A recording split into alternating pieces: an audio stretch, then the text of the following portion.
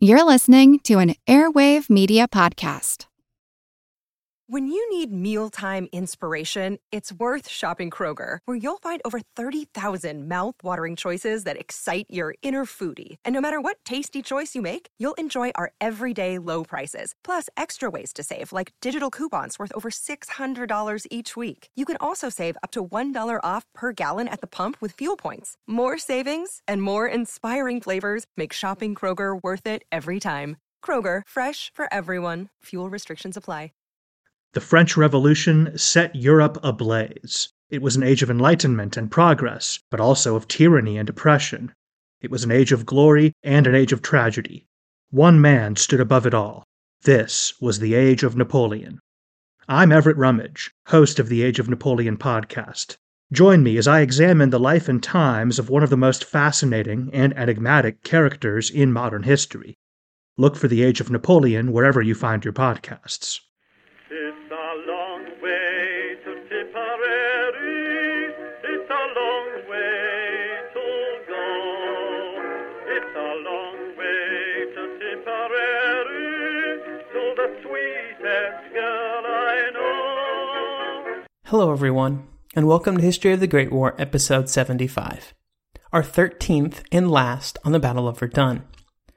This week, I would like to thank Gary and Richard for supporting the podcast on Patreon at patreon.com/history of the Great War, and ask that everybody, if they have a few spare moments, leave a review on iTunes or Stitcher or Google Play or whatever they're listening to this podcast on, if you can leave reviews there.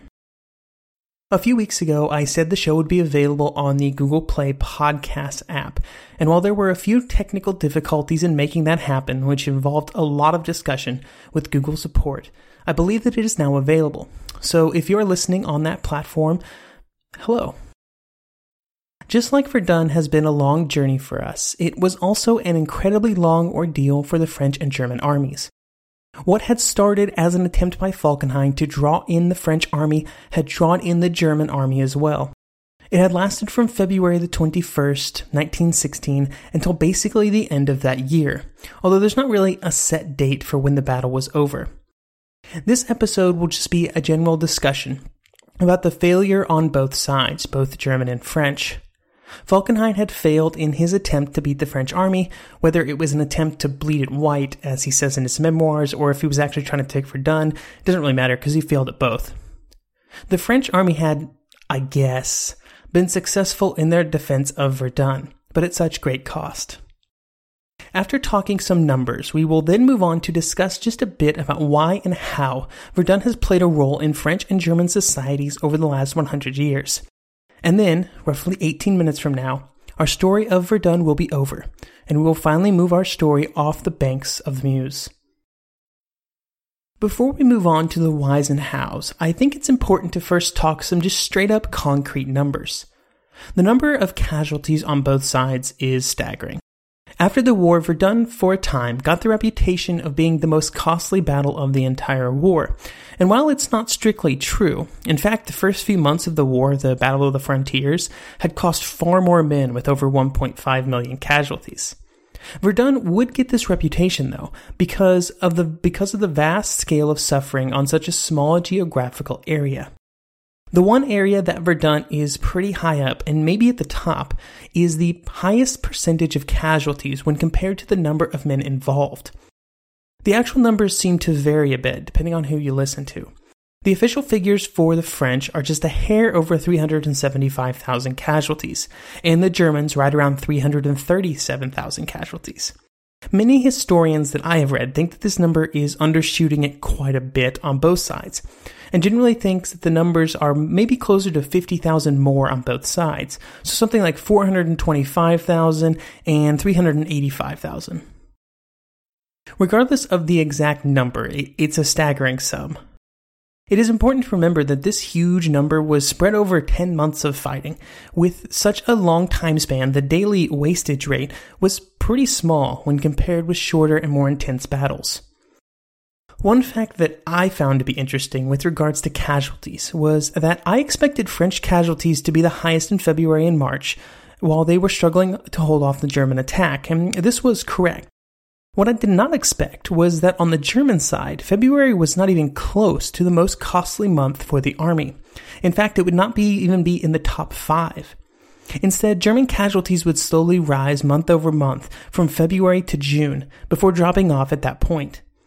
Both sides seem to have dropped off after June, when the fighting began to spread out in time and other fronts started to rob both armies of the reinforcements that had previously flowed in almost unabated. One fact that Paul Jankowski points out in Verdun, the longest battle, is that unlike many other battles during the war, where the attackers suffered far higher casualty rates than the defenders, at Verdun there was no real correlation. One possible reason for this was that the concentration of artillery and the role that it played in the attacks made the difference far less, and at times swung it the other way, so the defenders were actually suffering more than the attackers. Unfortunately for the Germans, Verdun would be just one of the very costly battles of 1916 for them, just one piece of a very hard year.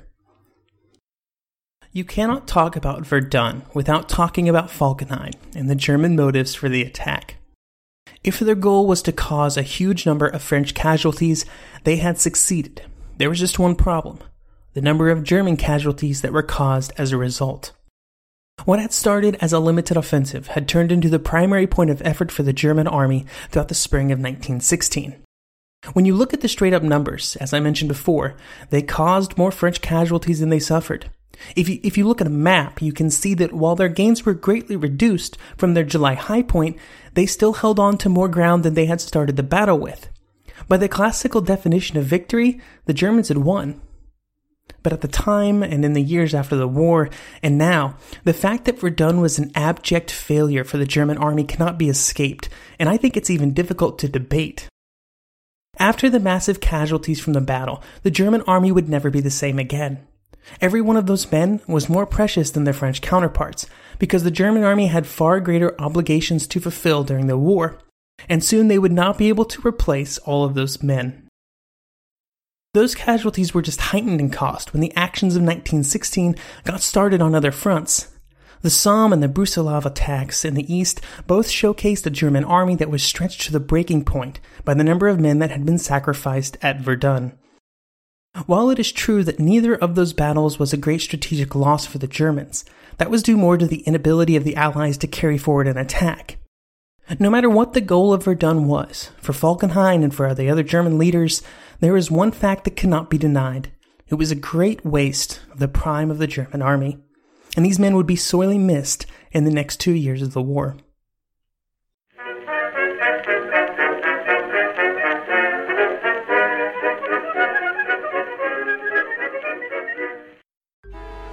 Traffic jams, tailgating, pile-ups. Ugh, the joys of driving. How could it get worse? The federal government wants to have a say in what you drive. That's right. The Biden administration's EPA is pushing mandates that would ban 2 out of every 3 vehicles on the road today. Don't let Washington become your backseat driver. Protect the freedom of driving your way. Visit EnergyCitizens.org. Paid for by the American Petroleum Institute.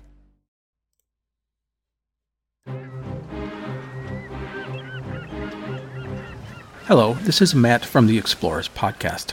I want to invite you to join me on the voyages and journeys of the most famous explorers in the history of the world.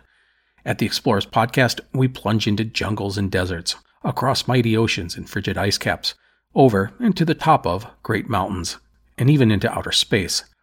These are the thrilling and captivating stories of Magellan, Shackleton, Lewis and Clark, and so many other famous and not so famous adventurers from throughout history. So come give us a listen. We'd love to have you. Go to explorerspodcast.com or just look us up on your podcast app. That's the Explorers Podcast.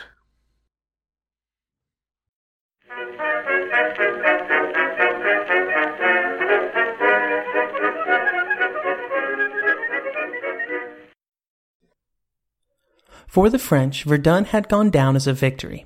After all the failures of 1915, they finally had a victory. Sure, it had cost them more men, but they had held the line at Verdun, and they had recaptured most of the ground on the battlefield. Now, there were many ramifications of the fighting for the French, and they were both positive and negative.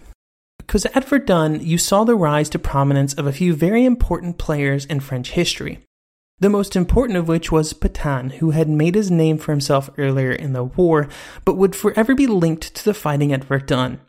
His ability to rally the French soldiers and give them the opportunity to hold the line against the German onslaught would mean that he was brought into play at a later date in a later war, when it was hoped that he would be able to do the same. Another player was General Nivelle, who came in later as the tide was turning, but would also be an important leader in the next year of the war. His mindset of constantly attacking, even more fanatical than Joffre's, was going to have horrible consequences. Throughout both the defending and attacking phase of Verdun, there were long-lasting scars put upon the French army that would not soon heal. Near the end of the battle, there was known to be some subtle protest by the French soldiers on their way up to the line, as a way of showing their discontent at the state of the war. The poilus had been taxed, about as far as they could be. They would never fully refuse to move into the line, to guard against further German attacks. But their desire to continue fruitless attacks was wearing thin, a fact that would become extremely apparent after the spring offensives of 1917, which would finally push them over the edge and into full mutiny.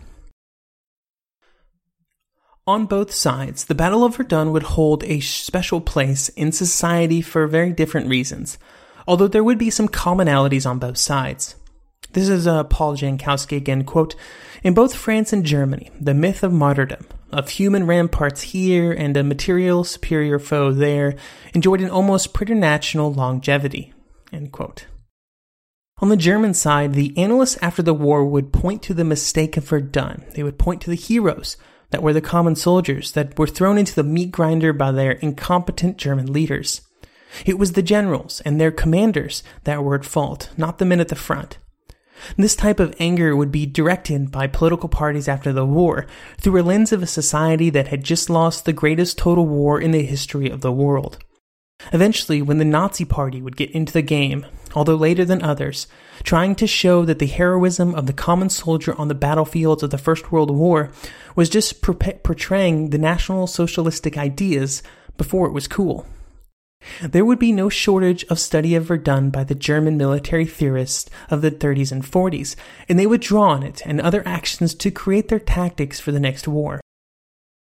One thing that you see on the German side in more than a few soldiers' letters, and then in evaluations after the Second World War, was drawing connections between Verdun and Stalingrad. Both of them were horrific battles of attrition, with the German army trying to push through a determined foe who was defending a very important geographical and political location. And most importantly, both of them ended in German defeat. While there are many differences between the two, it does make for a rather convenient point of discussion when trying to criticize the actions of the German army during both wars. And in fact, you could even make the argument that on both battlefields, Verdun and Stalingrad, the German army would lose their respective wars. On the French side, Verdun was of course extremely important, thanks in part to the number of French soldiers who fought there. There were also some interesting lessons that sort of got embedded in the French military DNA from their defense at Verdun. It showed that a determined defense with proper preparations could withstand a seemingly insurmountable attack. This was the linchpin of all of the analysis after the war, and it led in some ways to the creation of the Maginot Line. I've read some pretty interesting analysis where people try to draw even more conclusions between the action at Verdun and later French military adventures.